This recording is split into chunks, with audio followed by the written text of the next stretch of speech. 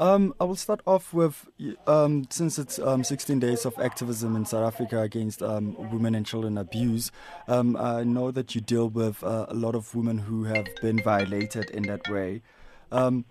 So my question is, what is the definition of rape? Because people say there is rape that is not violent and all, but rape is rape. So we just want to get your observation on that term. A rape is a situation whereby another person, whether it's a woman or a man, sexually violates another one. Yes. And then engages in a sexual behavior without the other one's consent. Mm-mm. Mm. Whether it is penetration or inappropriate sexual behavior, it qualifies as rape. That's rape. Is there a culture of rape in South Africa? Yes, there is a culture of rape in South Africa, and it is basically increasing. It is perpetuated by long-standing inappropriate behavior that people had experienced in the past that has not been addressed. Mm. Basically, that it is usually the basis of it. Because remember, any form of abuse happens in a cycle. If I was abused as a child, I'm more likely to abuse other people. I'm more likely to abuse other children. I'm more likely to abuse other victims. So basically, rape is usually, not all the time, is usually as a result of that. Of childhood trauma that someone might have suffered. So do we know any specifics of this childhood trauma that would lead to somebody violating someone in that way? Yes, we do. Like, for example, if someone was themselves raped at a certain point in their life, most especially in the formidable years of their life, whereby their personality and their ego strength was fragile, then they become introduced to this violent style of the violent sexual behaviors. Then that becomes that forms a part of their psyche. It becomes like an urge to satisfy, like that itch to scratch for themselves. It's a psychological process, such that now when someone engages in those behaviors later on in life, to them, even though at the back of their minds they know that it's not proper, but the need for the satisfaction is bigger. Someone in a study that was released by a German institute said it's about taking power. Would it then deal with masculinity? Do we have a masculinity problem in South Africa? Rape is not necessarily about masculinity. Because we do get incidences of women raping other women raping men, women raping children. So basically, dominance and submission, I wouldn't like it to be confused with masculinity, even though a greater part of it is masculinity. But I wouldn't like to limit myself like as a professional to that. But it is true that it is also linked to masculinity, because masculinity is more is a major player in the dominance versus submission sphere. Moving to the victims, we would like to. How does then a victim who's been sexually violated? What happens in their minds? And do they get support from their families? And how do you deal with someone who's been violated like that? But sexual violation induces extreme trauma to the victim, because basically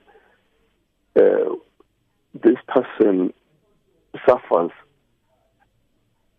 a large amount of shock because they don't expect that to happen to them, because it's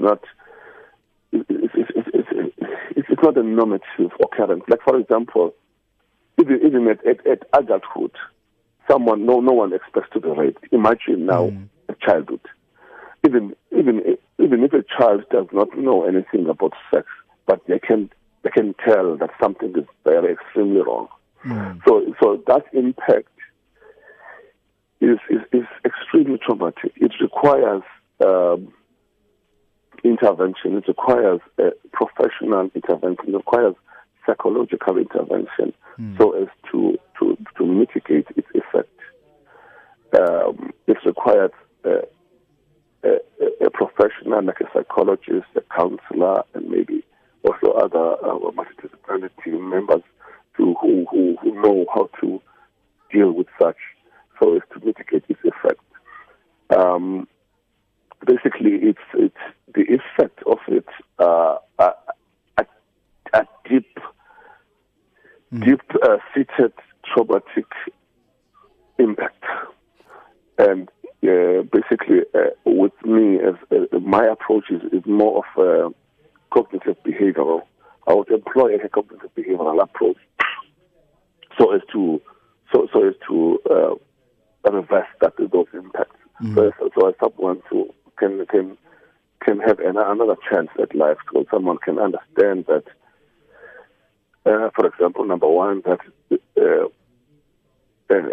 being a choice by that victim, by the aggressor, being a choice, being chosen by that aggressor is not necessarily their fault. Because remember, that's one of the most important effects. People feel like, why me? What about me that makes this person think that they deserve this? And all of those things now, they kind of make the person stay in the pain. So you need to employ skills to remove them from that, and I'll bring them back to the acceptance of the inevitable, the acceptance of what has happened. So if they're able to move forward and then reintegrate into normative ways of life, and be able to view the other, if it's a man, the male species also in a positive, because the impact may result in the victim struggling to accept that symbol of aggression. So it's a lot of work. Basically, it's not only limited to that. And then you know, sometimes there will be also accompanied by depression, maybe accompanied by anxiety, post-traumatic stress disorder, and all that. So it's quite a lot of work. And how the sessions that you conduct, how many sessions would one have to undertake, before they can fully be integrated back into society?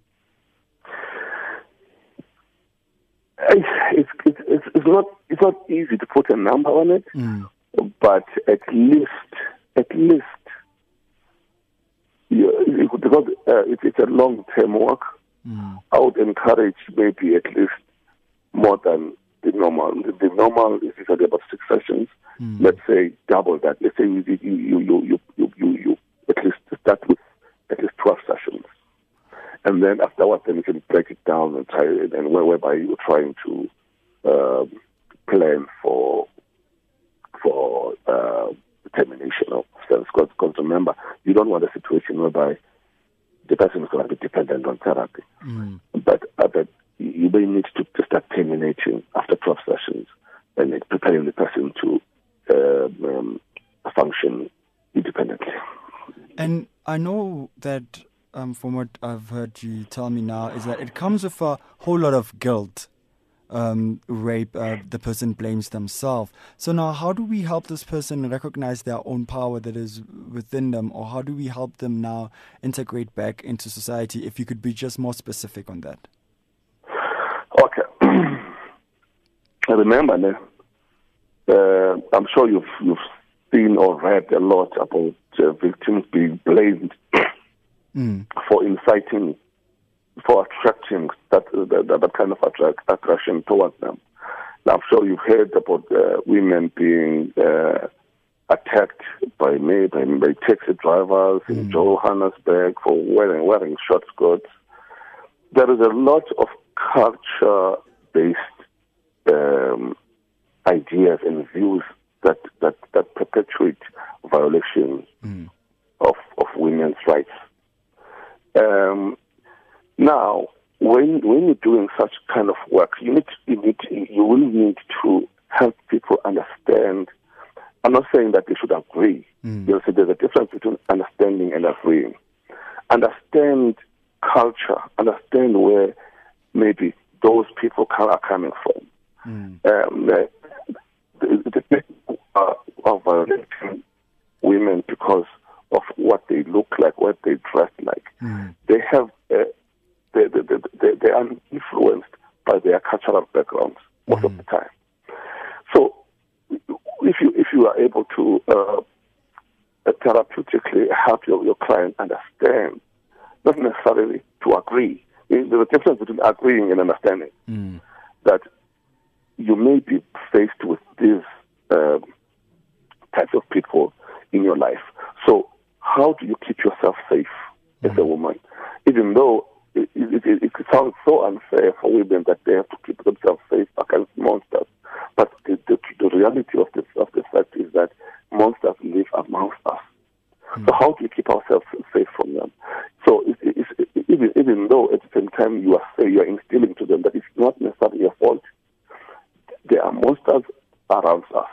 There are monsters who are not going to accept that you can be a woman and be able to freely express yourself and be able to dress as you wish like. So, but now the problem is that those monsters live amongst us. You don't know when they will strike. So that is the most important part. Then sorry. No, you can continue. Sorry, you can continue. Yeah. Then you become when you are able to when you have completed such work, then you then are in a better position because the person is accepting themselves as not necessarily responsible for what happened to them, but they need to understand the society they live in, not to be naive about them, not to say that even though you remember people have rights, but those rights can be violated by others when others feel that they have been incited by someone expressing themselves. My last question would be: how do we then work around the culture, the culture of rape? Like, how do we then educate not just women but also men to respect other sexes or same sexes? Oh, that is a very, very, very good question. We always say charity begins at home. The first and the most important thing is to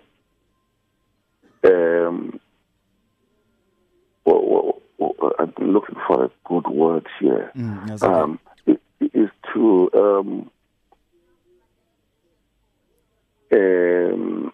begin. I'm looking for a better word than begin. Begin the work with our children when they're still young.